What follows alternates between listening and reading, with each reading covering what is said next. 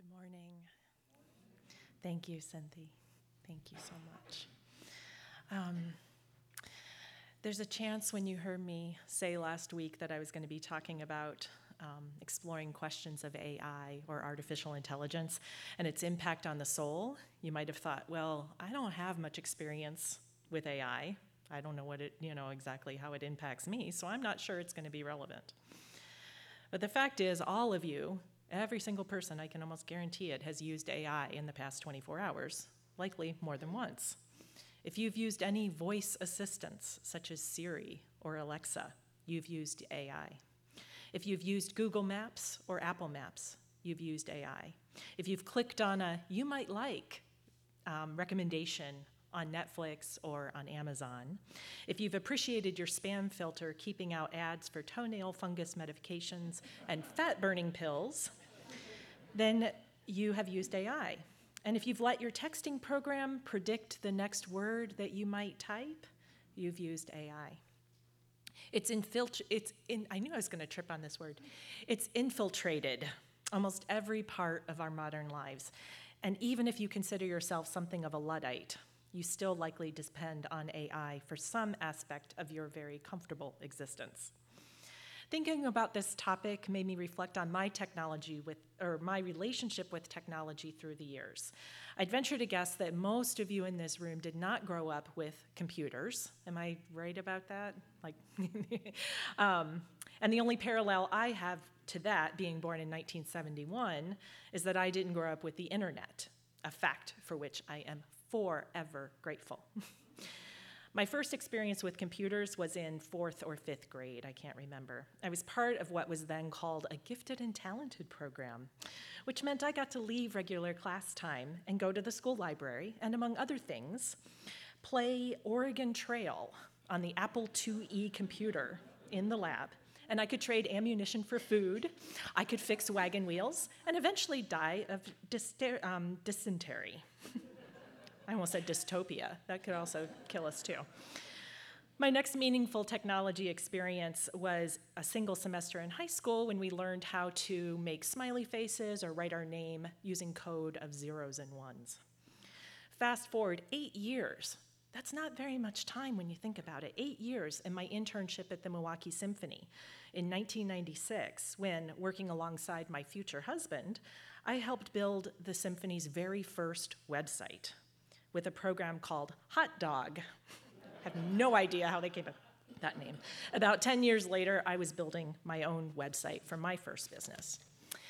Now computers are so ubiquitous, so integrated that we barely notice them. Preparing for this morning, I used dictation to type out portions of this talk because I wrote down my initial ideas using my Apple Pencil on my iPad. I work with most of my coaching clients on Zoom. When I'm out photographing, I can go out with a single memory card. I can take 5,000 photos, then see them a few minutes later when I upload them into my computer. There, I can digitally manipulate them to either match the vision I saw in reality, or I can create a completely, entirely new interpretation. It's in those moments that I actually do adore technology. Even in the time I've been seriously photographing, the technology has advanced. What used to be revolutionary, instead of having to go to a dark room, you could just look at the image on the computer, you could zap out a few dust spots. I actually enjoy getting rid of spots on the computer because I imagine it's like digital popping bubble wrap. You know how satisfying that is? Right? So that's how I do it in my mind. I can correct exposure and I can correct color. I can do a bit of cloning. All of those things that used to be revolutionary are now very basic. And just in the past few weeks, updates to Photoshop, we're all familiar with Photoshop, at least in that airbrushing and creating the perfect face and model in our magazines. Updates to that program use AI to completely change a scene. I can take a photo of a woman sitting in a coffee shop, and with just a few clicks, I can transport her into a lecture hall or to sitting on a beach. Now, it's true that that technology has existed for a while, but it's now much more accessible, and it's become much more realistic. And speaking of realistic, you've probably heard of deep fakes. there anyone that has not heard of deep fakes?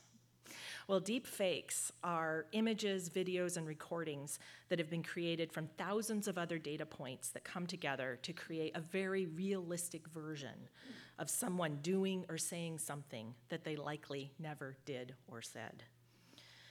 When the news about deep fakes and how much easier they were to create really started to come into the mainstream, and this was just back maybe about 2018, that's when I started getting nervous. Anyone could take an image of a celebrity and put them in compromising positions, or politicians and make them say and do things that they never said or did.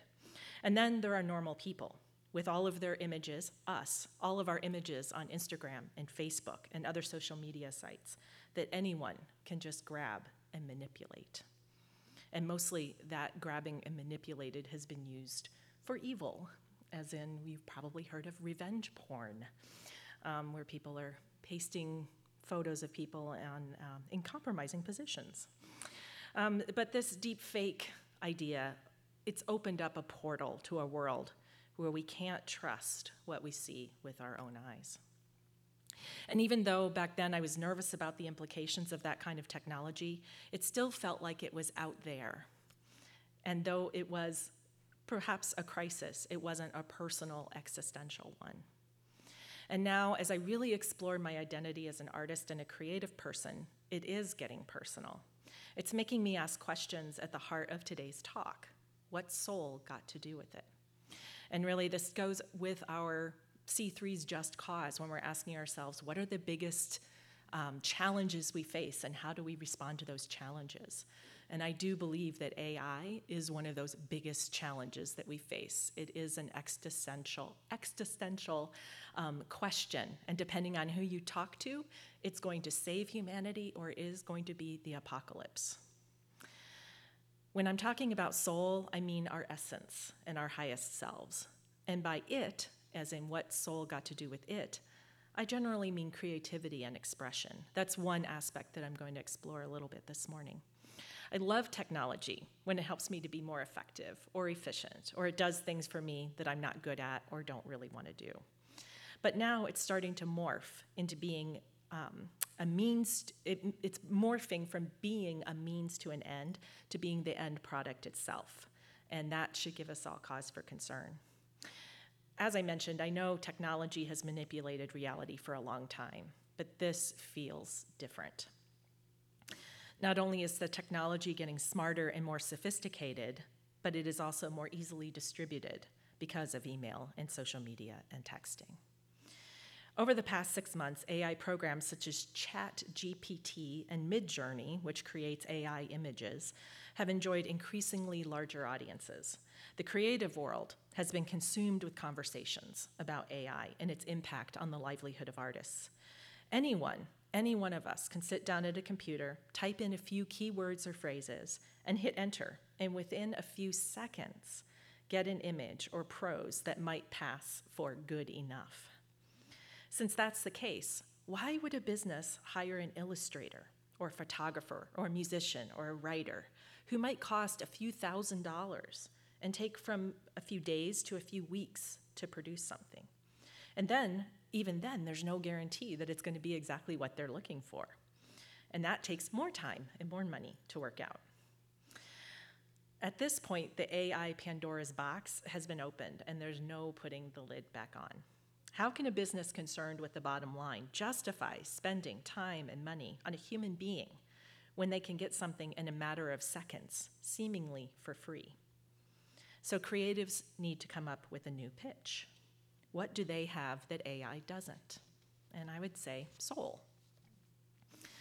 Right now, AI is a bright, shiny object. It's seen by the average person as this really cool thing to play with, and it gives you kind of a sense of power.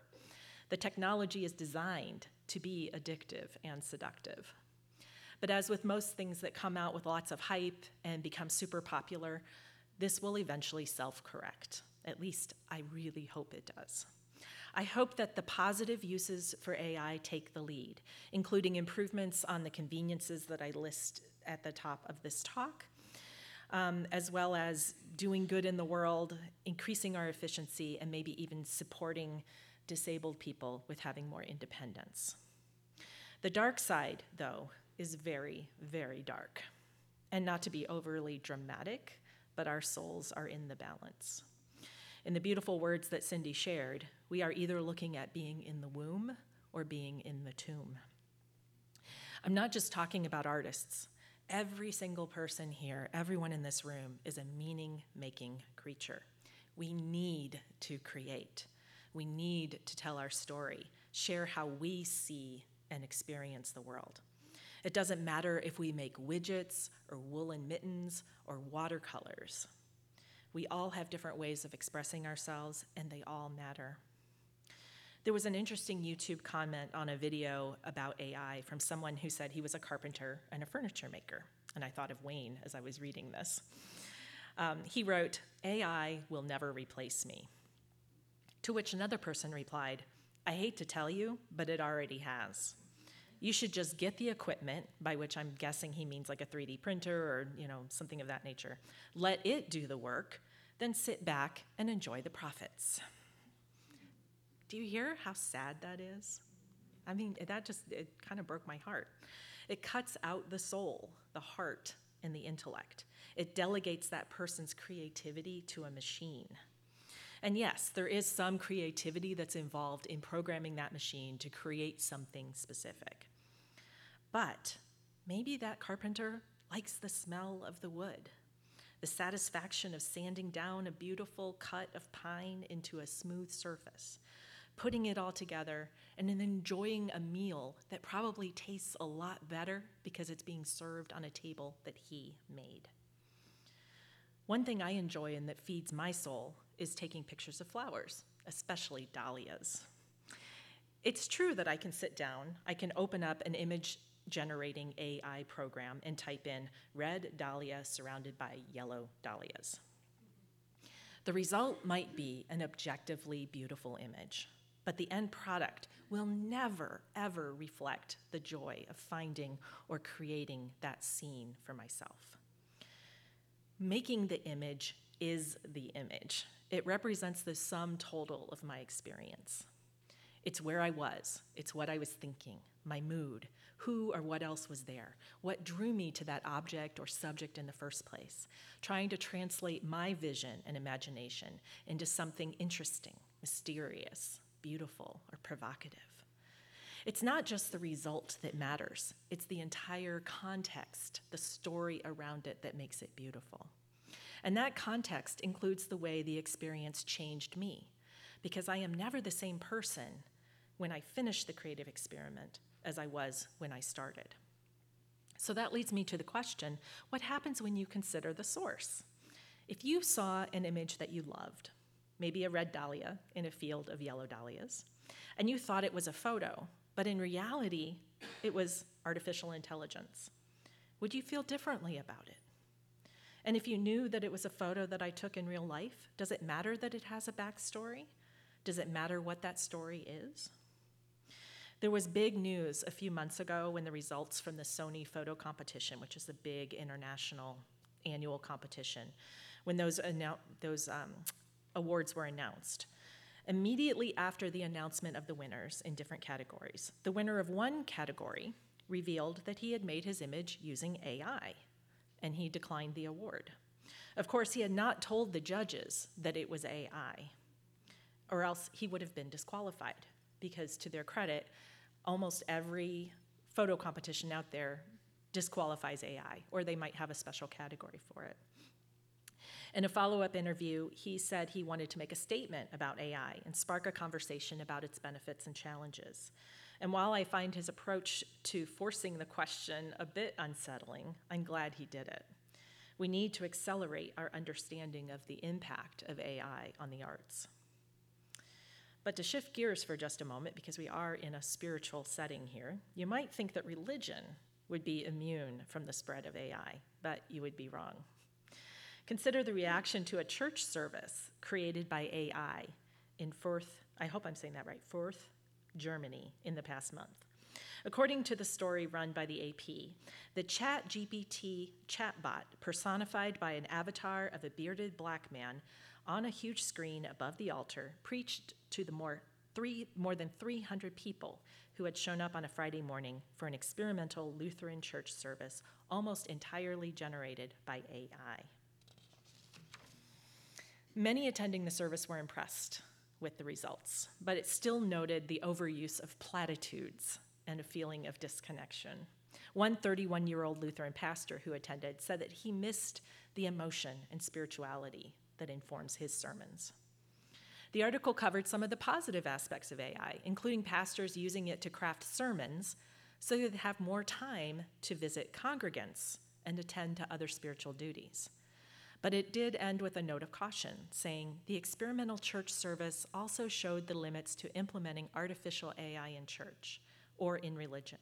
There was no real interaction between the believers and the chatbot. What a sentence. The believers and the chatbot, which wasn't able to respond to the laughter or any other reactions by churchgoers as a human pastor would have been able to do. The pastor is in the congregation. She lives with them. She buries the people. She knows them from the beginning, the experiment's leader said. Artificial intelligence cannot do that. It does not know the congregation. I might take some comfort in that, except that we're already in a period where AI people are available for friendships and more. Flesh and blood human beings form what feel like real relationships with entities that do not exist, and they pay a lot of money to do this. They can carry on full conversations and feel emotional comfort from them, or it was at least what they perceive as emotional comfort.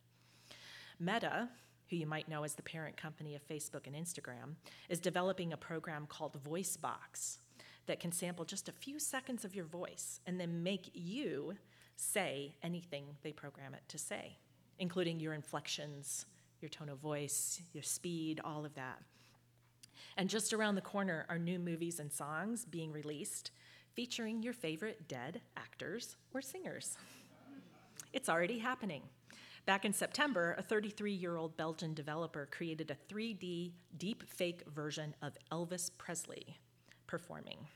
The AR installation was shown during the show America's Got Talent. Now, don't get me wrong. I think it's super cool. The developer put in close to 1,000 hours to create that deepfake. It's nostalgic and kind of amazing to see a long-dead celebrity appear before you, seemingly in the flesh. But what would you do if someone told you, I can create a 3D deepfake version of your deceased spouse or child or best friend? You'd be able to hang out and have conversations like you used to. I think that's already been a Black Mirror episode. If anybody hasn't watched Black Mirror on Netflix, I highly recommend it, especially if you want to be a little scared. Maybe you wouldn't take them up on that offer, but plenty of others would. After all, it's like the virtual fountain of youth. In some ways, you'd never die. And what's the implication of that for our souls? What if death of the body didn't really mean we were dead and gone? Perhaps a world without grief and mourning sounds like a utopia, but I'm not so sure. Part of what gives life meaning is the search for meaning and knowing that we only have so much time. There's a saying that says, if it weren't for the last minute, nothing would ever get done. I'm living proof of that. Most of us need deadlines, and death is the ultimate deadline. I don't mind that my life has a sense of urgency. Some days, though, not even death is a motivator. So I'm not sure what would happen if I knew that I could continue to somehow live after my bodily death. But let me take you back to AI and creativity. At least in the short term, I don't think it's going to completely replace human creativity. It might be able to write a term paper on the French Revolution for a high school student, but it's not sophisticated enough to handle nuances in poetry, for instance. As part of this, I decided to install, and I will say I wrote all of this. I did not use ChatGPT. That was asked in the pre-talk, and so I can guarantee I wrote this. But I did decide to install the app on my phone and give it a test run. Like, what's all the fuss about? And I entered the prompt, can you write me a poem about the soul? And here are 3 stanzas of the 7 stanzas that it had produced literally in 2 seconds. In depths unseen, where essence dwells, a mystery unfolds, the soul it tells. A flame eternal, an ethereal light, guiding us through darkness, shining bright. The soul, a tapestry woven with care. Thank you. It's like, please have mercy, make it stop. I didn't even get to say, yet in its depths, resilience does grow, transforming wounds into a vibrant glow. Oh my gosh. Thank you for stopping me on that. Oy, oy, oy. And I thought, well, okay, I'll give it another chance. You know, it's a little sing-songy, rhymey for me. So I gave another prompt and I said, can you write me a poem about the soul that doesn't rhyme? Any guesses as to what happened? Here's the first of 7 stanzas. I'll only give you one this time. In the depths of being where mystery resides, the soul finds solace where identity hides.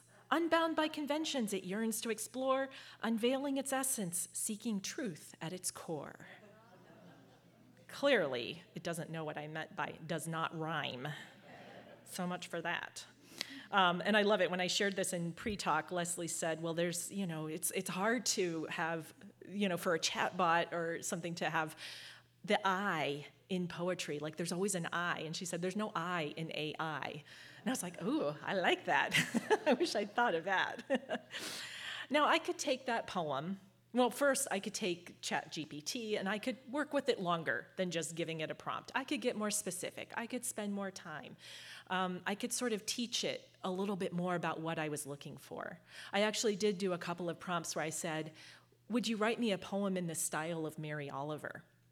And what was interesting is that it knew Mary Oliver used a lot of nature metaphors and whatnot. But I could tell as I was reading it that it was more like an ode to Mary Oliver because it said something at one point, oh, Mary Oliver, blah, blah, blah, blah, blah, So, and then I thought, well, okay, let's get more specific. Can you write me a poem in the style of E.E. Cummings?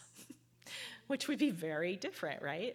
And it's talked about, I don't use punctuation and lowercase letters and all this kind of stuff. So it was about E.E. Cummings, but not in the style of.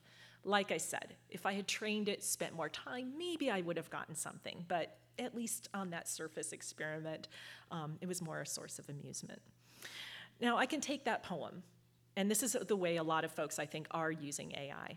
I can take that poem and use it as a starting point for my own poem. Like if I was just having this creative block and I was stuck and I just needed a few words, rather than staring at a blank page, I can say, throw out some things and I can start to tweak it. But in that case, is that poem really my own? Did I co-author it with ChatGPT? If I didn't start with a blank piece of paper, can I claim that it's 100% my original work? And that's acknowledging that everybody is getting inspiration from everywhere. It's just most of the time or often it's subconscious. It's like what we've absorbed and synthesized from multiple sources. And when we say, I don't know where that came from, it did come from somewhere. It's just, kind of buried in our subconscious. And so we can still say that came from me because I put it together in a way that hadn't been put together before. And then, then there's also the questions that also get into like copyright and legalities, What about the data that ChatGPT used to create the poem? Because it is creating the poem, pulling on data points of other poems. And so what it's learned about other poems about the soul, it knew to use words like depth or mystery or solace or explore, essence. It's putting those together in a different way, but you still have to wonder. And this comes up in AI with photography as well, because it's pulling on and it's creating something new and it's learning. That's the creepy thing. Some people will say, well, it's not pulling, pieces of other people's images and putting them together in a new thing. It's learning what a person on the edge of a cliff looking out over the ocean looks like. And it's creating one that hasn't existed before. But it's learning that from all the other images that people have taken of someone standing on a precipice and looking out over the ocean. So for many, and I would say most or maybe even all creative people, the joy is in the process of creating, which AI compromises. It's the imagination, it's possibility. It's trying to find just the right word or color or line or note or choreographed step that resonates the most and expresses what's in the heart and the soul, that communicates the very special way that they see the world. I know I get a little rush of endorphins when I put together words in a way that pleases me, or I capture an image with my camera that feels like it has some sort of special energy or spirit. What will it do to our souls and feelings of humanity and connection if art and poetry and music all come from algorithms? Right now, a human being must prompt the AI, but what happens when one AI source prompts another? What about when they start to talk to each other instead of us? Again, consider the source. AI is drawing from millions of data points made up of all of those ones and zeros that I loved in high school when I first learned to use a real computer. Is something still beautiful and valuable if an image or poem is made from algorithms and keywords? Or does it need a personal spark, imagination, an impulse or instinct, or a decisive moment? This question of beauty and value makes me think of a conversation I had yesterday with Andy, my husband, about real versus fake plants. I bought some ferns to put out in front of our portico, and he said, those won't last very long. And I said, how long? And he said, maybe 4 or 5 months, which is much longer than what I thought he would say. I thought he was going to say like 2 weeks. So I was like, phew, okay, I can live with that. But nevertheless, he suggested getting some high-quality fake plants for the outside front because no one would really be able to tell, and they'd be the ultimate in low maintenance. But we both agreed that inside the house, only real plants would be acceptable. Why? Because they're breathing, they're alive. They coexist with us in our private space, and there's a reciprocity of oxygen and nitrogen that benefits us both. It's here that I want to refer to that first reading that's in the bulletin. It says, some people worry that artificial intelligence will make us feel inferior, but then anybody in his right mind should have an inferiority complex every time he looks at a flower. Alan Kay, he was an American computer scientist, and that's a returning to mystery to me. On some level, it's a reminder that plants have a soul. They have a mystery and inspire wonder. They have a complexity that is unmatched by any machine, at least when you consider that they grow from a seed with little to no help from us. The plant example reminds me that there's room for both in the world. Fake plants serve a purpose that's useful, but they have their limits. They won't replace all real plants. I know it's a bit of an apples to oranges comparison, talking about fake plants and fake Elvises, but somehow it puts things into perspective for me. I said that, creatives are having this existential crisis of, what if AI replaces me? And botanists and growers of houseplants might have had a similar existential crisis when fake plants went mainstream. Why would anyone buy a real plant again? It needs to be cared for, and even when you care for it, it will die. But last I checked, the garden section at Menards and the dozens of greenhouses in West Michigan prove that there's room for both the real and the artificial. So maybe I've talked myself down a little bit from the existential edge, at least for now, and maybe AI isn't the end of the world as we know it. But we can't be passive consumers if we want to sustain a healthy, soulful, both and existence.